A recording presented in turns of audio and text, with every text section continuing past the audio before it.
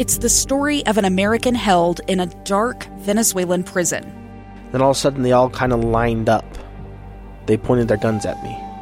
And this is the point where I thought, I'm going to die today. I'm Becky Bruce. I spent a year working on Hope in Darkness, which now has more than 2 million downloads.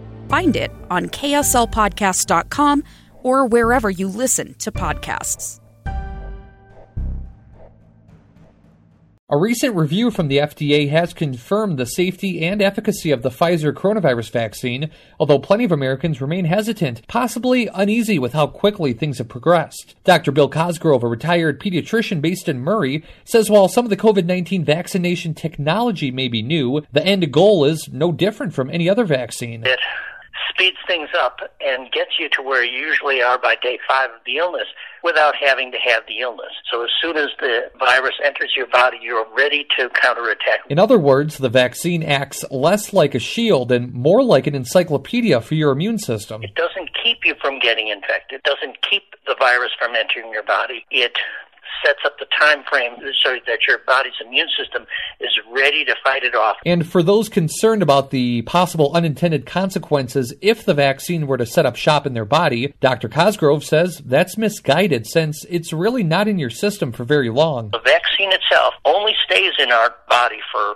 a week or 10 days. Everyone getting vaccinated will require 2 doses, but beyond that, medical experts are saying it won't require yearly updates, like, for example, influenza does. Most vaccines give you long-term immunity, 10 years probably with this vaccine. The big difference, according to Dr. Cosgrove, is that the influenza virus rapidly mutates over the course of 1 year, while the COVID-19 virus appears to mutate much slower.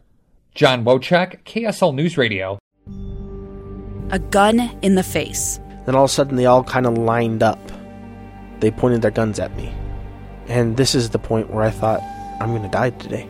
Started 2 years of horror for an American in Venezuela. They said, you need to give us your phone and get ready because you're coming with us.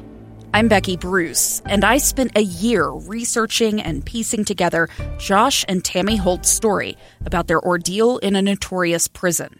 That's when everything started to turn bad. We had another pound on the door. Boom, boom, boom. And there was the police once again. You can binge all of the episodes of Hope in Darkness on kslpodcasts.com or wherever you get your podcasts.